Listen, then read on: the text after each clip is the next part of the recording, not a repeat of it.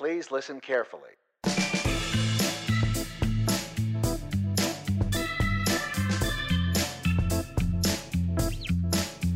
And now, live from an airport commandeered by cosplayers, it's the Assuming Positions podcast, featuring two cartoon characters with overly animated mouths, Kevin and Mikey.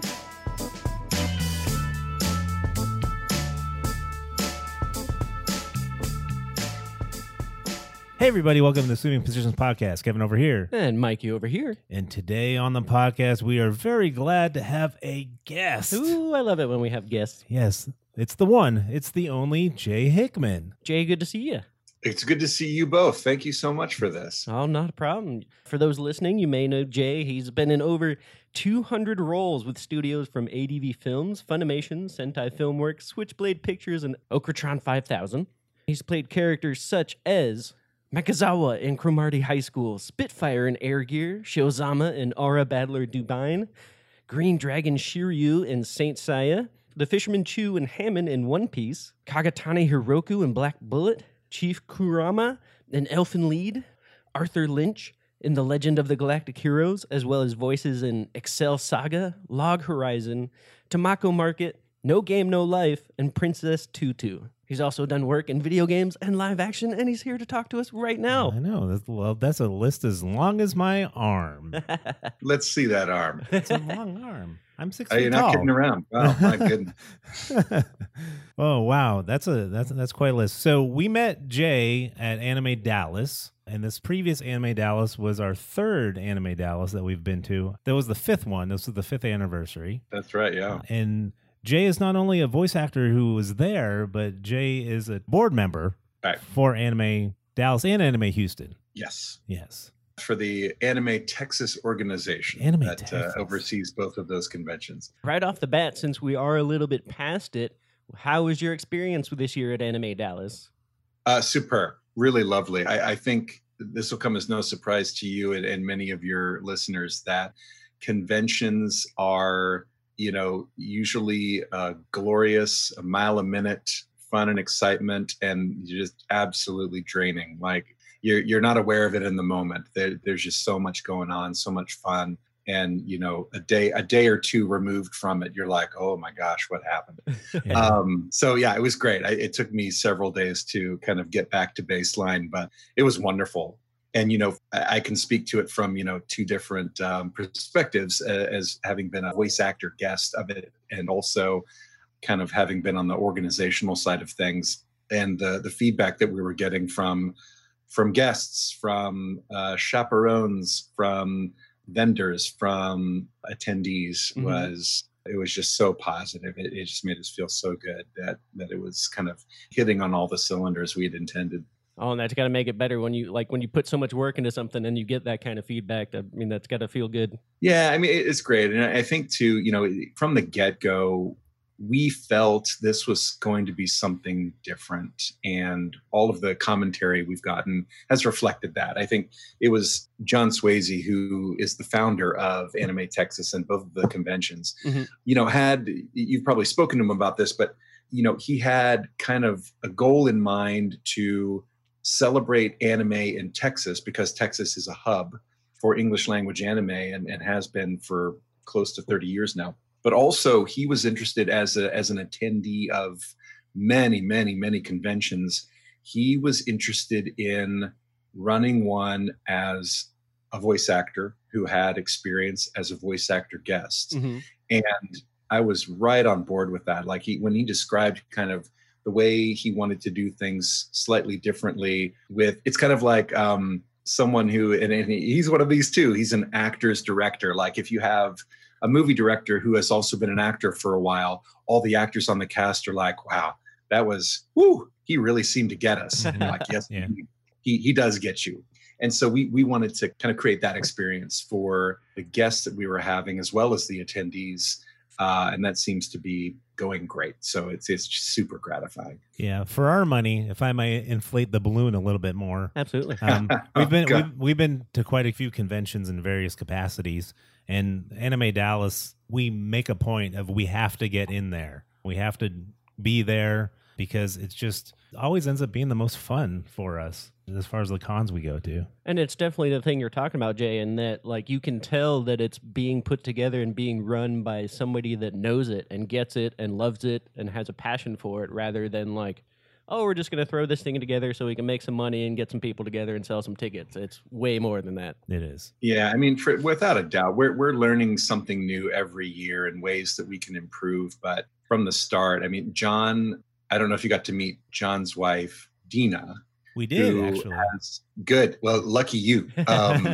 She has a background as also a background in theater, but as a stage manager.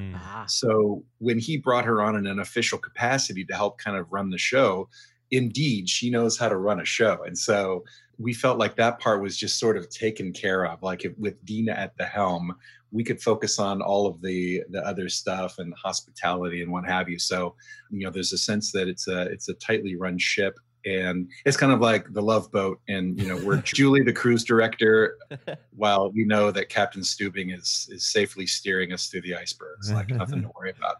That's like Kevin. He's my Captain Stubing, so I totally get it. Am I? I'm your Captain Stubing? Yeah. Well, who are you? Julie. Julie? Yeah. Oh, okay.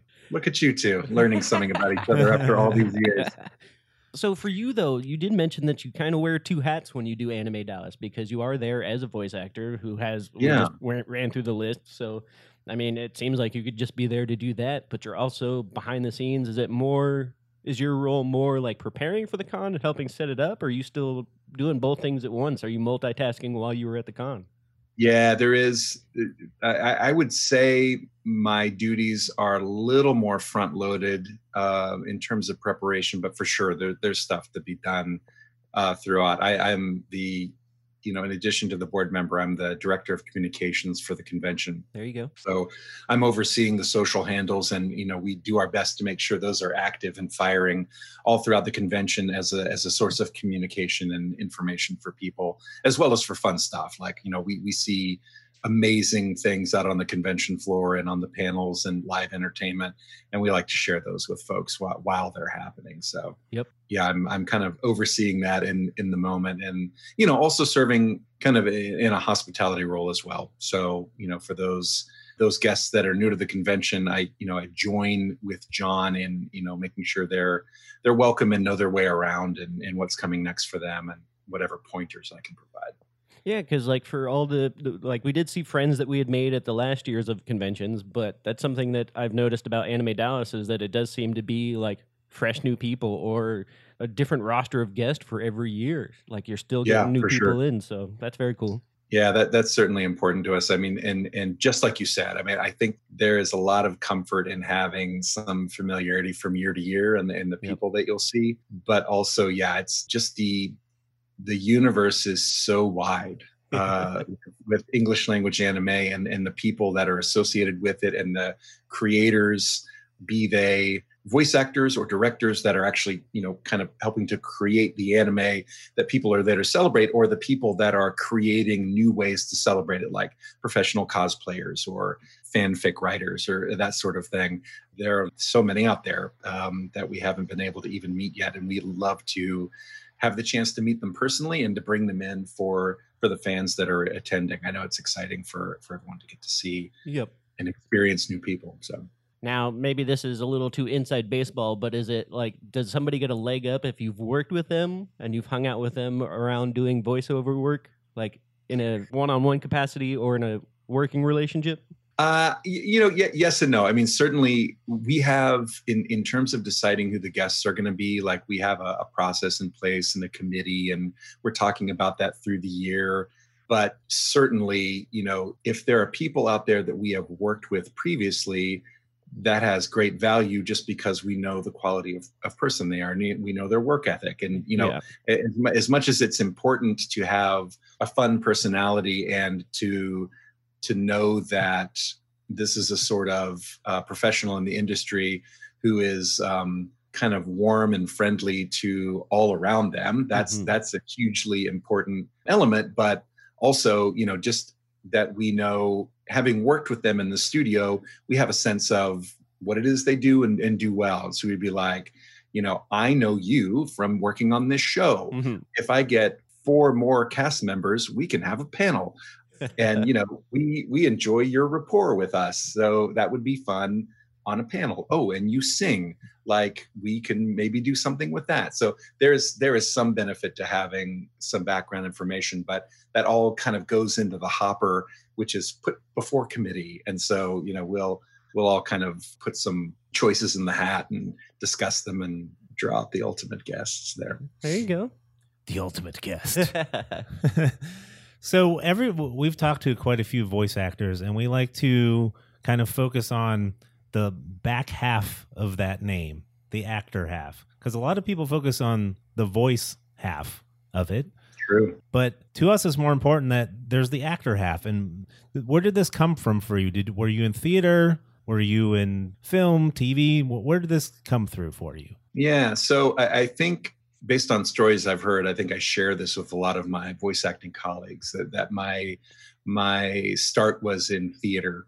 And, going way back, and this is not a unique story, but I mean, in elementary school, I was forced to do Mrs. Johnson's third grade play, and I was the Four Seasons, and I was the wind, or whatever it was, and through those years, it was just something I was forced to do, but thankfully, and I think, that's the case with children. Parents want to steer them to experience different things, so at least they can have had that experience and latch on to something, and they take interest with something, and we'll be like, okay, you've tried 6 different things over 2 years. Like, what did you enjoy the best? Yeah.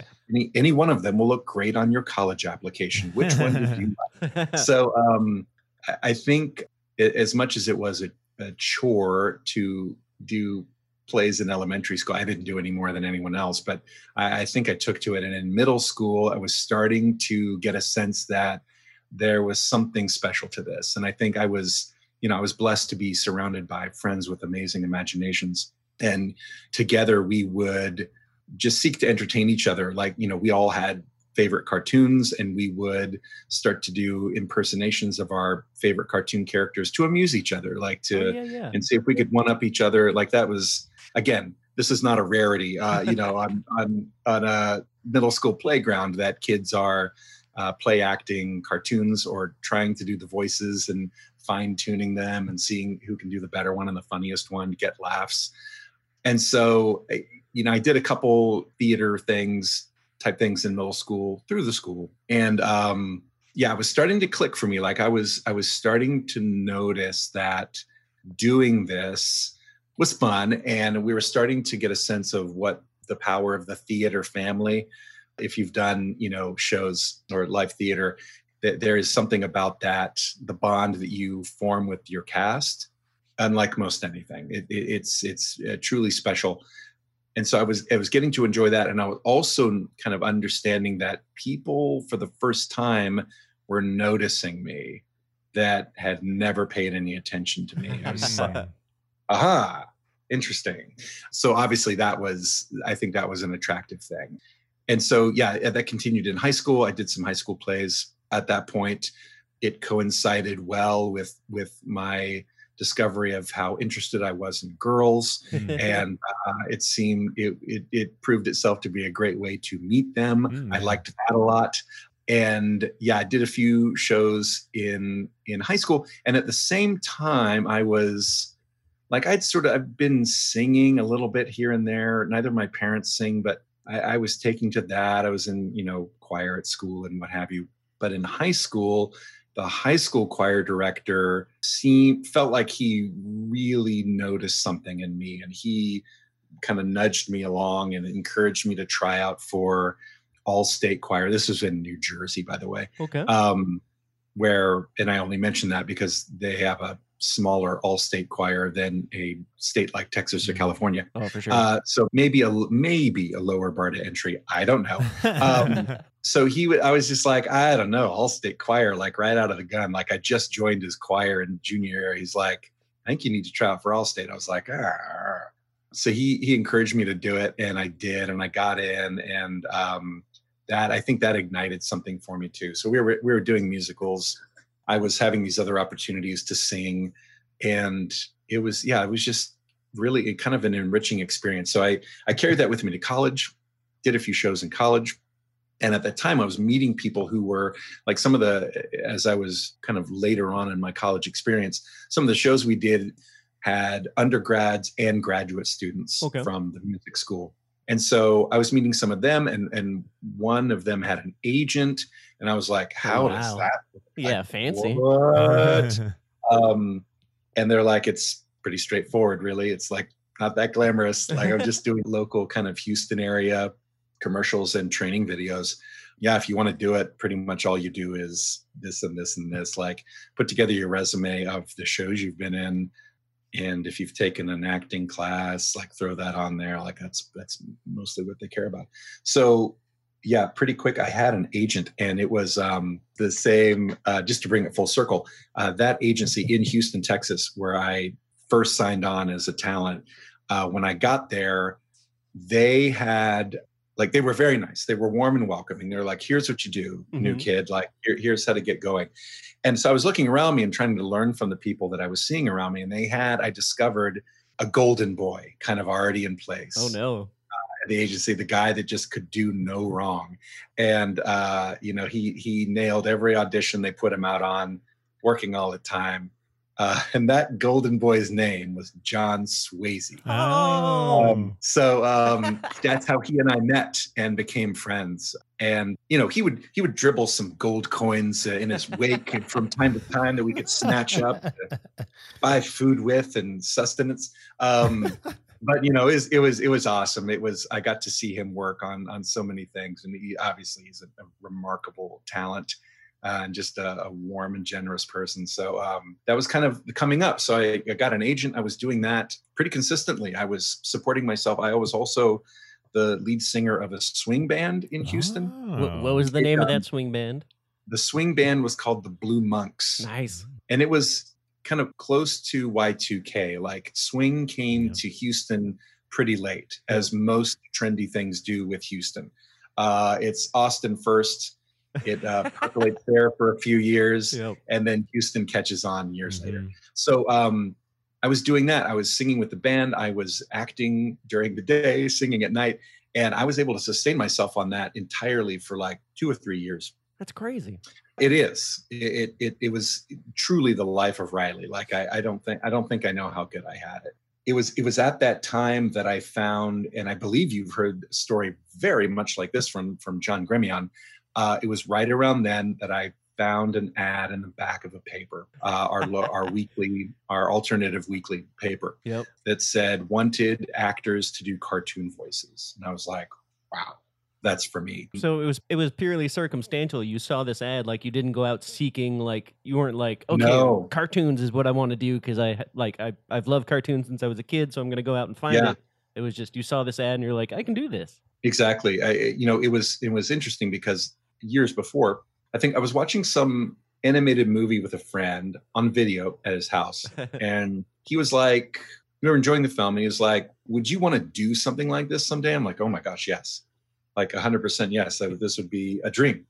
But I kind of left it there. Like in one of the things that I'd gotten to do like a year prior to finding that ad, I got to do an animated TV commercial for a local car dealership. And they had, for some reason, their mascot was an animated Scottish Terrier, and they wanted someone who could do a Scottish accent. And so I won that role.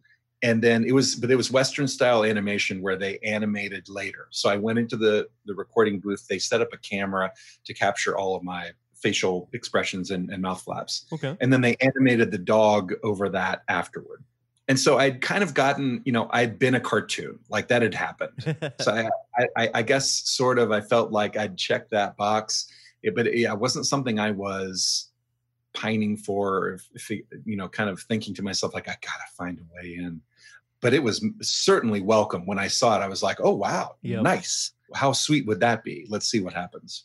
That's crazy that it came full circle with John Swayze as well. And then shout out to that high school teacher. It's always neat because that's a commonality that for some people I talk to, and especially like people that have a passion for something, or like I call it a nerdy passion because we talk about nerd stuff on the podcast, but it can be passion in general where you have a teacher or somebody in your life that just gives you that little extra push and is like, hey, you're kind of really good at this. Maybe do some more with Yeah. it. Yeah. When that happens, it's kind of magical. So Yeah, those shout are out to He that was, teacher. yeah, Yeah. he was spot on. What I didn't tell you was he placed a lopsided wager with me. He was like, "Look, listen, try out for Allstate. If you don't make it, I'll take you and your parents to any restaurant you want to go to. Dinner's on me." Oh, wow. I'm like, "Okay, I like to eat very much, so that seems like a win-win." So yeah, he did not have to buy dinner. Like he knew what he was doing. There you go. Smart man.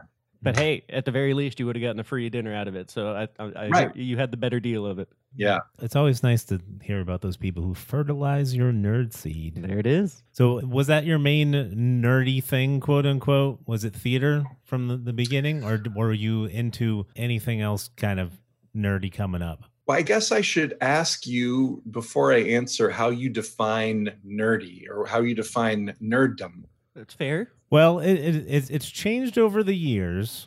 Now, I would say so. Yeah. Now, one of the things is that one of the fun things about our show is, despite his gray beard, Mikey is the younger one. He's the millennial over here, and I'm the Gen Xer.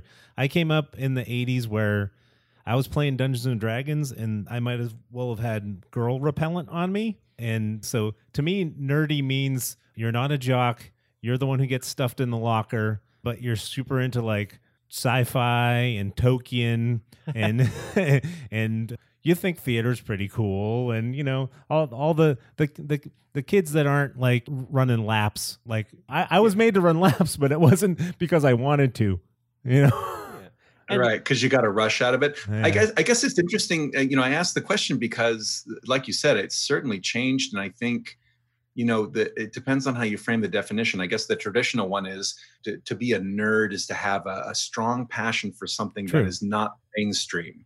Exactly. Yeah. Because lots of people have fat passion for watching football, Yeah. and that's mainstream. Yeah. Yep. I guess, quote unquote. Yeah. They're a sports nerd, though. That's a sports nerd, technically. Yeah, I guess it's kind of what makes it nerdy is if there are, I suppose, a majority of people surrounding you who are like, "Ooh, that's what you like?" Yeah. Like, "Ugh." But the things I was interested in as a kid, it seemed like maybe it was only a slim majority, but mostly the people I was around also seemed to enjoy. Like I grew up loving cartoons, and I was not alone in that. And at the time that I was kind of getting pushed into doing theater, I happened to be at a school where that was kind of favored as well. So I was in shows with, again, this is middle school, so it was not like real jocks, but the guys that were also doing it with me were very active in sports. So it was just like there was no stigma Gotcha. to those things when I was coming up with them. But yeah, I mean, I know in other times and other places, yeah, having been involved with theater would be hugely nerdy. Having been involved with the school choir would be hugely nerdy. Yeah. But yeah, it's weird. At my high school, being in choir was cool. It was an easy A. So there were plenty of sporty types and just, remarkably handsome high school girls who were there for an easy A. Like my choir director, in as much as he was great at what he did and good at drawing out things from people and kind of dedication, was also a pushover. Like, he knew that these kids were there because he didn't demand much of them, and it seemed to be fine with him. But choir was reasonably cool because of the students that it attracted. Theater was, I don't know, neutral, I guess. It was not looked on as particularly cool or uncool, but strangely, band was super nerdy. Like I wasn't but even in the choir room, we were like nerds. That's funny. That's because that's kind of the opposite of like Texas band. The cool Very kids are in the much. band. Yes. I was Yeah. amazed when I got here. My son is in high school now and active in band, and all of the kids are cool. I was like, what is going on? It's What twilight are we in? Yeah, it's so different now for me too, because I have juniors in high school myself, and they are arty sporty, which is something you can be now. They are in theater and very active in theater at a high level, and they also play high school hockey. And so it's like you couldn't like, what are you guys doing? You can't do that. But they can, and They do. They, as Kevin said, things have changed. Yeah. Keep your head in the swivel, lads. Yeah. And that was the thing, too. We bring this up all the time, and our fans are probably sick of me talking about it, but I always do. But I remember I'd go to a convention back in the 90s when I was playing Dungeons and Dragons. It was all guys there. It was all who smelled really bad. We all needed deodorant, frankly, and I specifically have this very specific memory. I specifically remember there was a guy there once. This was like a gaming convention for like Dungeons and Dragons and board games and things like that. There was a guy there who had a wife, a very attractive wife, and everyone was like, how did you do that? Right. Because usually the only time we saw floating heads that weekend. Yeah, the only time we saw females there when they were hired to be at the booths. Right. So it's so much different now. I'm jealous of that's why I'm jealous of the kids now. That's what I'm saying. I'm jealous. I had to go to art school to be cool. There is such a thing as living vicariously, Kevin. Oh, yeah. We can help you. We can help. I'm not worried. I love it. So you said you met up with John Swayze. Was that at ADV? Is that where you first kicked things off into anime, or was that something totally unrelated? Yeah, no, he and I were kicking around just Houston acting circles together because we had the same agent. And so occasionally we would be hired on the same like commercial set, or again, the industrial training films were huge kind of bread and butter for the Houston actor. There were loads of those, particularly because there's such a kind of hub for healthcare in Houston as well as oil and gas. So like all of these companies would have to annually kind of film their HR training videos, like here's what you shouldn't do and here's what you should do. And they had to get local actors to do those. And so it was, I was on the set with John a number of times. And he started around that time, like he was getting pulled into kind of these house gigs, as it were. Like he was working with companies who are like, you're so wonderful. We'd like you to come on board and kind of be an in-house actor, director, like kind of help us steer. Like we'd like to do a series of things like this and like to have you involved, John Swayze. And so he would pull us into that stuff from time to time. Like, so he was playing kind of assistant director and tell whoever was in charge, like, I've got a couple of great people who would elevate your, production here. And they're like, oh yeah, do whatever you like. So that's awesome to hear, because like that's one of the principles we sort of stick by, and every time we hear about it, it's a warm thought. It's like some people say it's send the elevator back down. Some people it's just if your friends are good at what they do and you're hanging out with them for the right reasons, bring your friends along when you can. For sure. I mean, and I'll get back to your question about how it started with the anime and John specifically, but we talk about this all the time, which is, at least in Houston, and I imagine this is the case in other cities where there is an anime studio and a community of actors that are experienced voice actors. Mm-hmm. You'll see that some of the same names end up working for the same directors again and again, show after show. And there are certainly those who might want to put a negative spin on it about like, that's laziness or whatever. But at the end of the day, the directors of those shows are making choices based on what's going to be best for the show. Yeah. Plain and simple, period. And so, there is no sense in which when John Swayze is helming a show, because we're friends, I get the lead every time. Like, I don't know that I've ever been the titular lead in any John Swayze show, because my voice is older and deeper. Like almost all animes have the starring protagonist is a teenager or early 20s. Yeah. It's very difficult for me to sound like that. And so I normally end up playing the dad or the villain or what have you.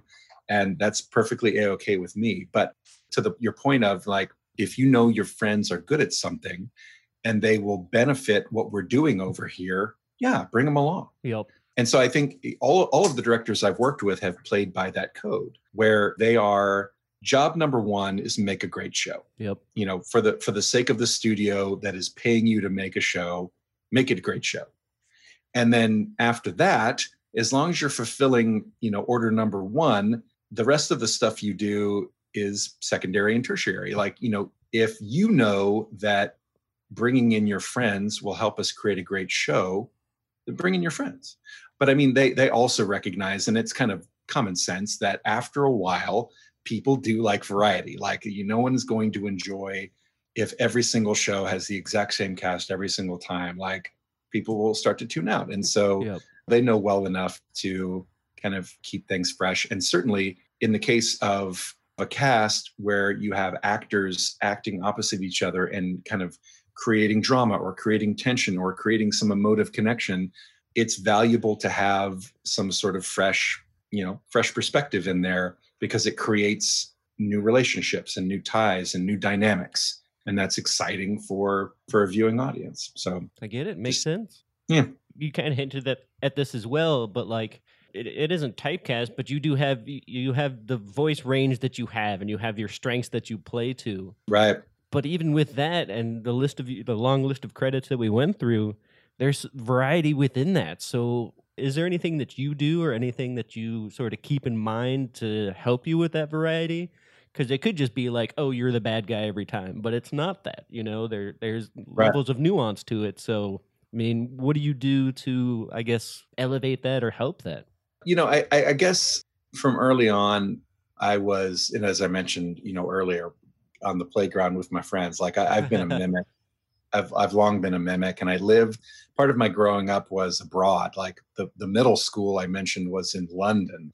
My father worked for Exxon, now retired, and we moved around a lot. So, I went from elementary school in a suburb of Houston to middle school in London, England. Wow. Imagine the culture shock. And after we got used to it, it was an absolute love affair, like just an incredible time in a young person's life, but just surrounded by so much culture and so much kind of geographic diversity. Like, the people that live in London have every accent you could imagine. And I got to hear it firsthand and take delight in trying to mimic it, especially the British one, because the school we went to was an American school, and it was right across the street from a British school that most of the student body there did not care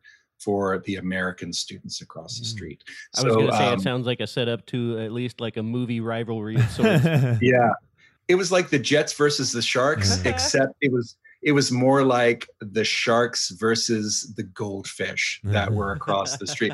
Like, we were not, I guess there were a couple tough guys at our school, but it was mostly like they were like roaming bands of thugs looking for Americans to pound into the stand. So it was a defense mechanism for me to learn a perfect British accent, so I could be like, oh no, that's not me. No. I saw them. They ran that way. Yeah. So, there was some utility to learning a good accent.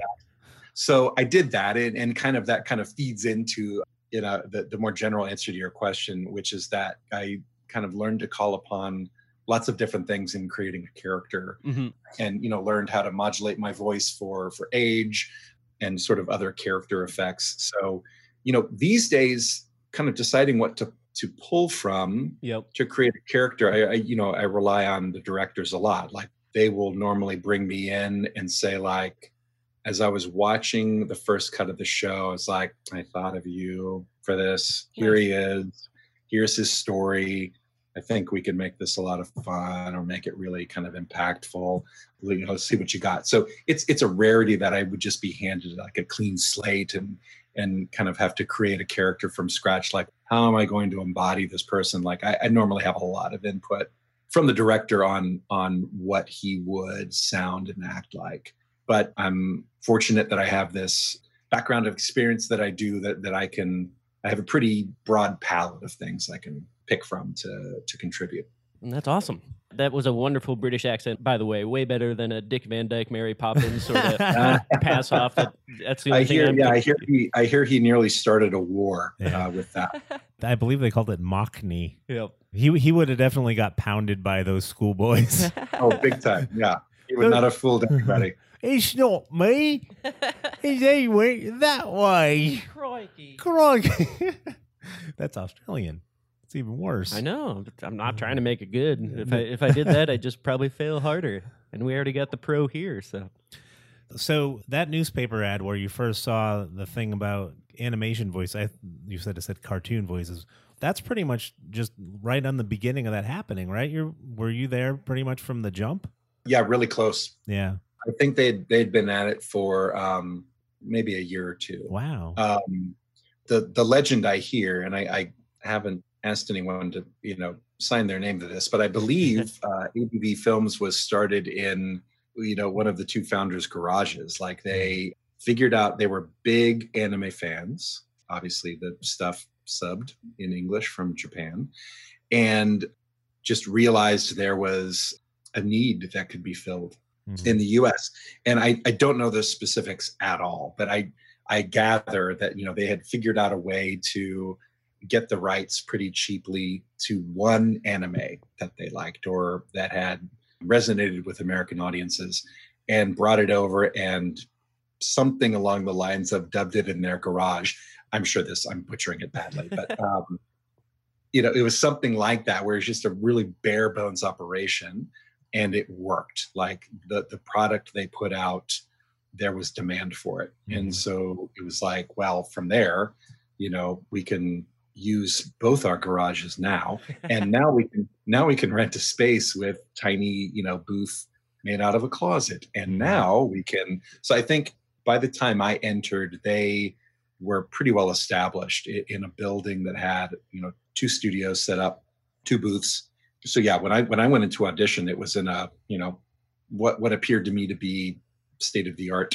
Oh, okay. Facility. So every bit as good as the, stuff, the places I was going to record local radio commercials. They had all the stuff set up and good, impressive looking soundboard and all that stuff. So yeah, I don't think it took them long to get there. So yeah, I was in pretty close to ground level. Yeah. Was this like the mid 90s, late 90s?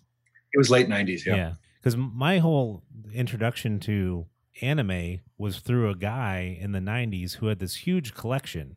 And talk about being kind of counterculture. I mean, like he just kind of sniffed me out with his nerd-dar, I guess. And we both worked at Toys R Us together.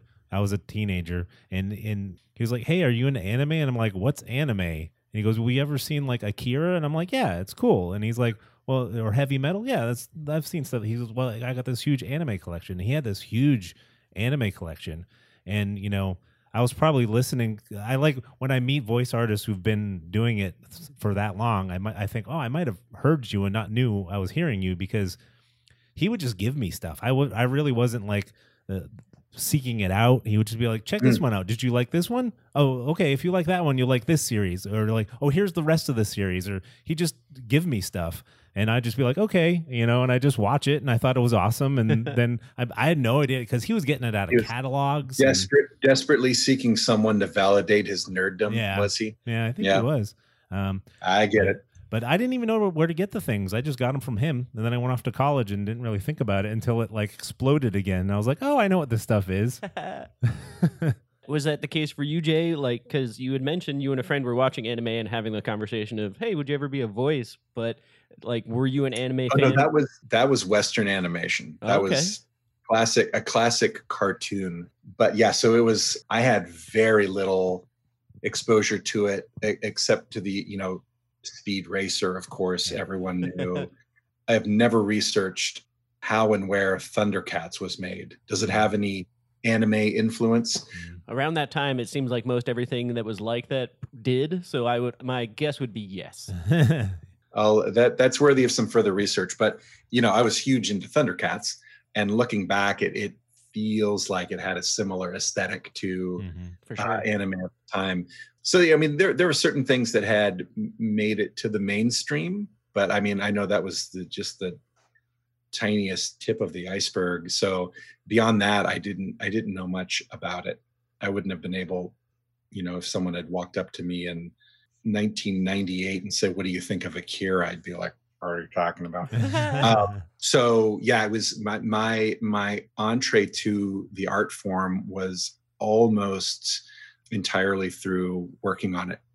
That's awesome. And it was great. It was a really nice way to do it, I think. I mean, I got to see it from a different vantage point, but certainly in some of the first things I worked on, even the things that were bit parts, part of our payment at the time was we would get a VHS tape of every volume of the series that we were in. And so I would bring the stuff home and ravenously watch it just so I could see my parts.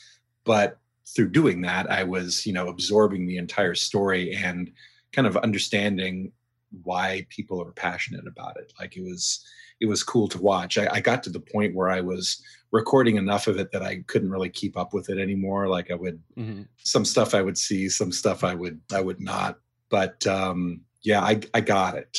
It resonated with me, and I understood kind of why people enjoy it so much. I'm wondering, because you said you would ravenously watch it, the things that you were in. I guess you're okay with hearing your voice, but I'm wondering if I've met a lot of actors who don't like watching themselves like live action, and I know you've done a lot of that too.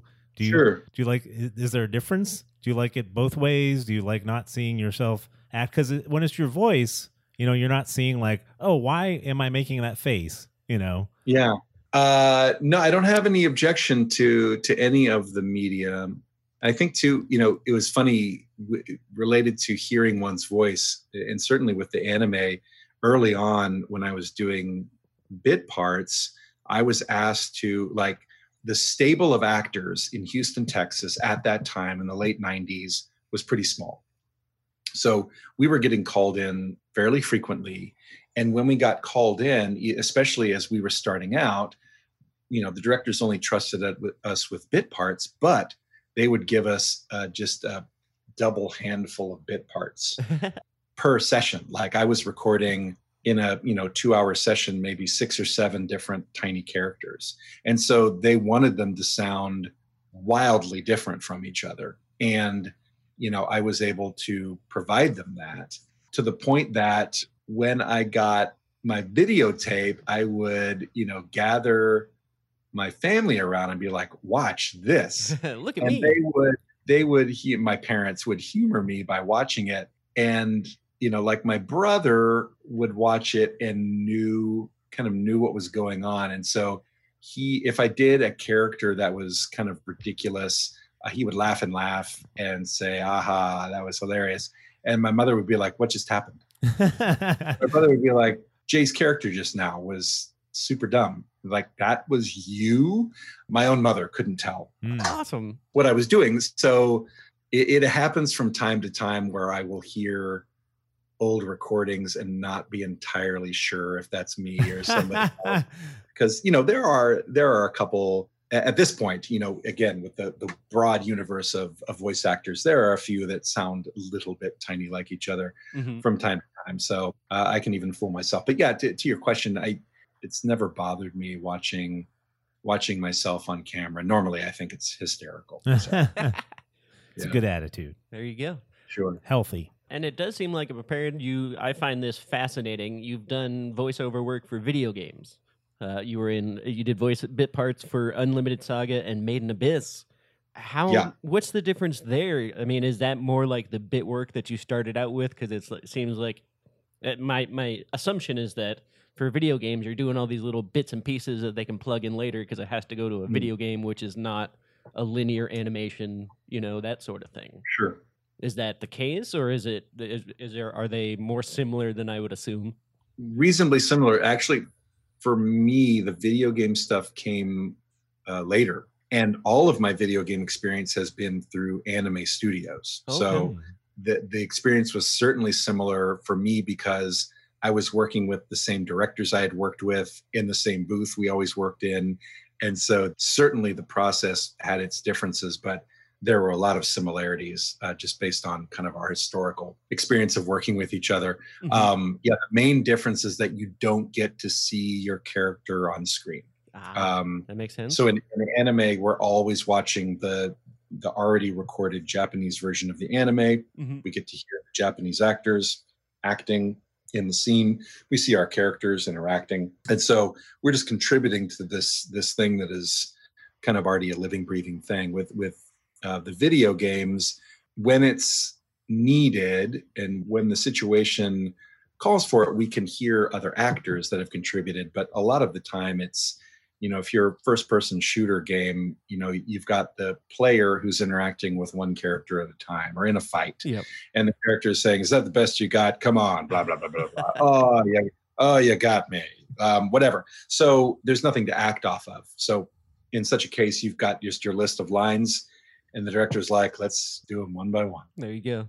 Yeah, that was my assumption on part of it, is just like, okay, you have to grunt like 8 different ways and you have to sound like you've been shot 4 different ways. And maybe, what does it sound like when you get stabbed? Let's try that 2 different ways. It's like, okay, weird. That is exactly the case. I mean, you don't get to see any visual to accompany that. So it does kind of, you do have to, I guess, flex slightly different muscles in order to make what would be a believable performance in such a case like that. But otherwise, a lot of similarities, certainly for me.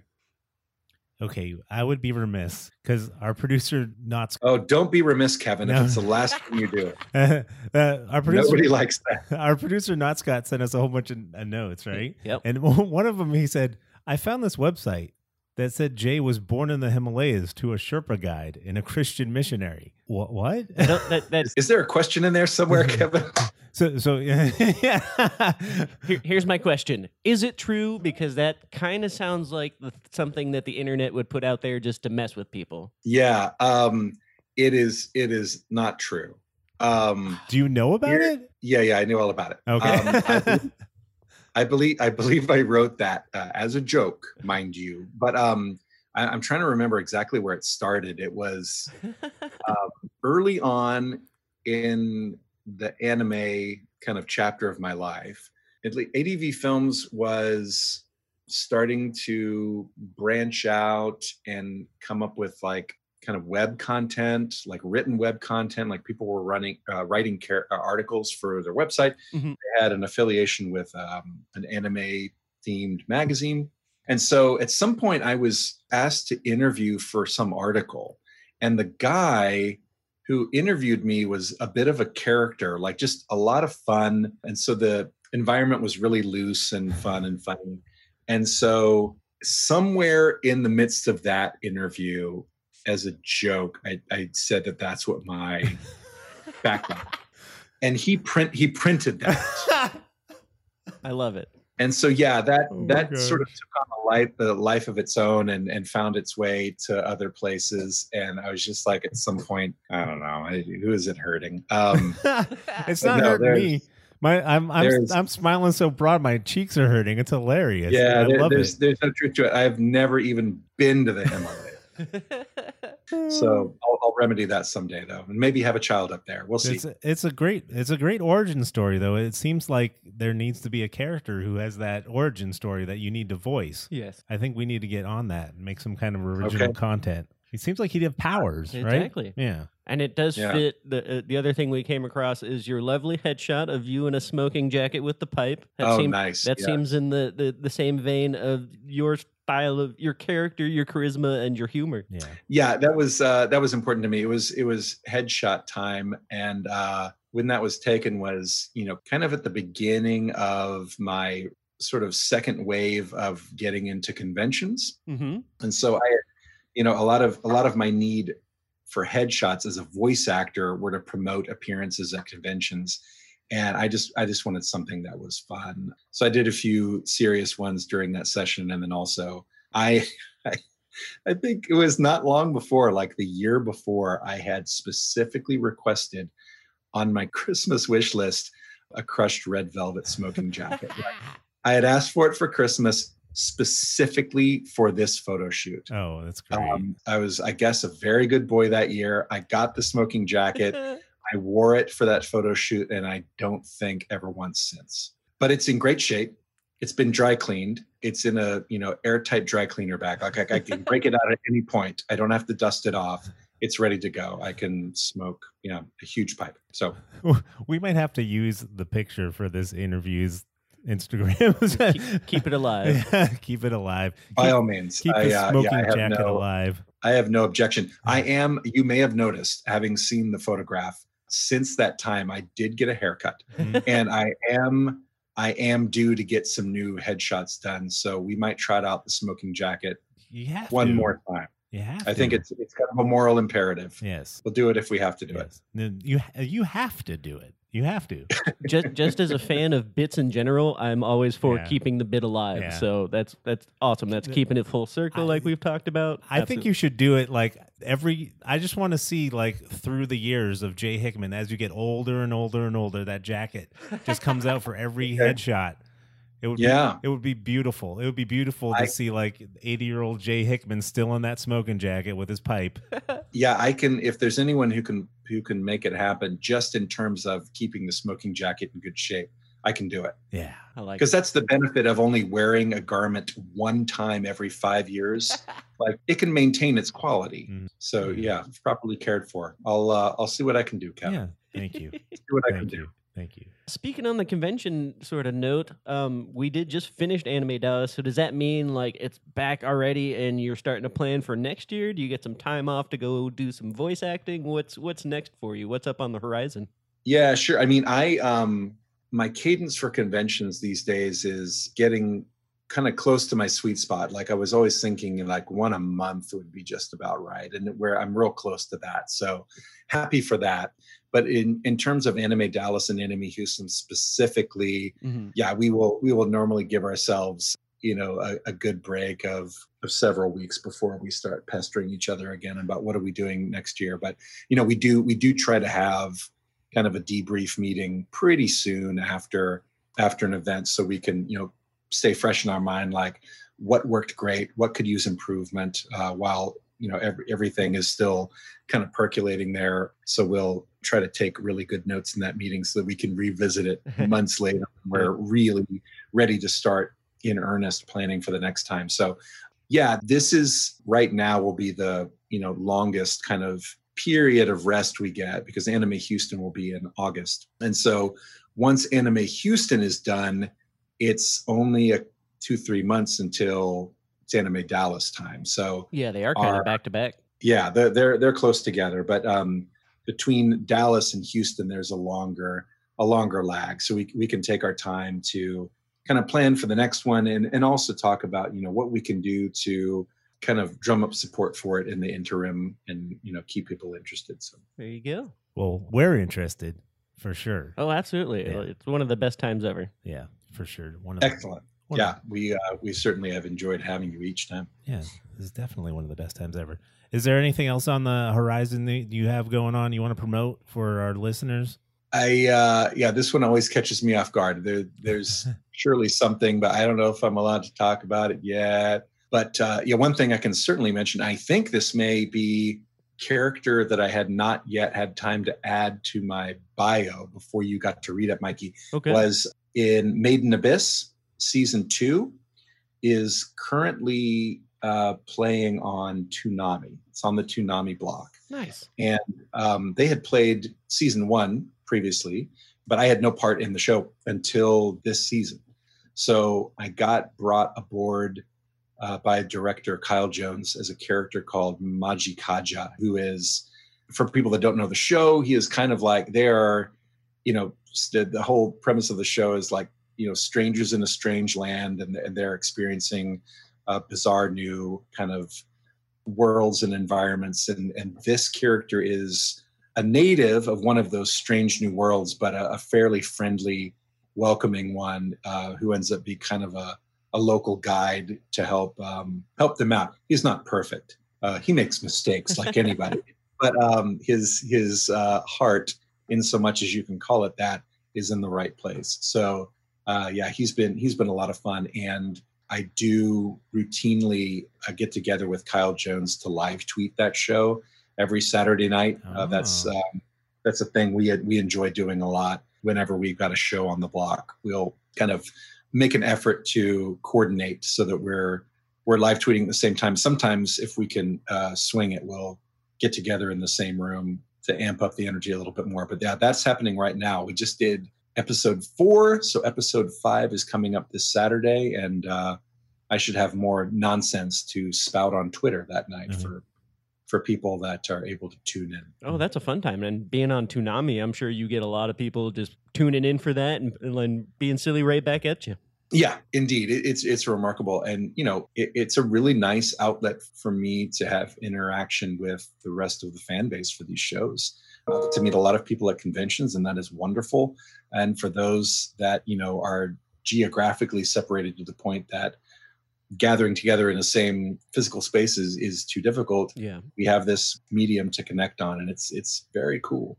That is cool. I mean, just the fact that you have a chance to interact with the actor of the thing you're watching right there, that's one of the things I love about living in the future. Yes. Yeah, for sure. It is amazing time we're living in. Well, Jay, we want to thank you so much for being on our show and coming on to talk with us. Everyone, check him out at Jay Hickman MD on Twitter, especially on Saturday, so you can see those live tweets.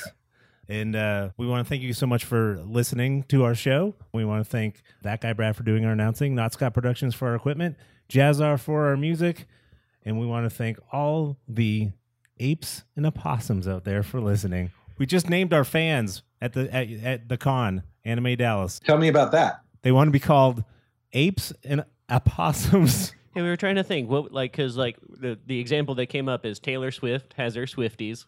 So if somebody's listening to the Assuming Positions podcast, what is the mascot name? What are the fans' name? And they came up with 2 different mascots. Yeah, AP, Assuming Positions, and some people said apes, but then someone said opossums. So maybe the masculine and feminine, apes and opossums. It's a work in progress. It's a work in progress. Yeah. Well, I don't know if there's still a chance to put a name in the hat. Put it in. I might suggest calling your fans positrons. I love it. That would be fun. That's because it's nerdy, but it is positively charged. Oh, we're keeping things positive. Wow. You know what? I think Jay Hickman. You're all called positrons. Jay Hickman has done it. And it's documented on record. It's documented. It's on record. Signed, sealed, delivered. My work here is done. His work here is done. Thanks for being on, Jay. It's been a lot of fun. I'm off to the next town to help out that. Great. Well, thank you. This has been a distinct treat. So thank you for the time. And yeah, we'll look forward to the next convention. Thanks a lot, man. Thank you. See you around. You bet.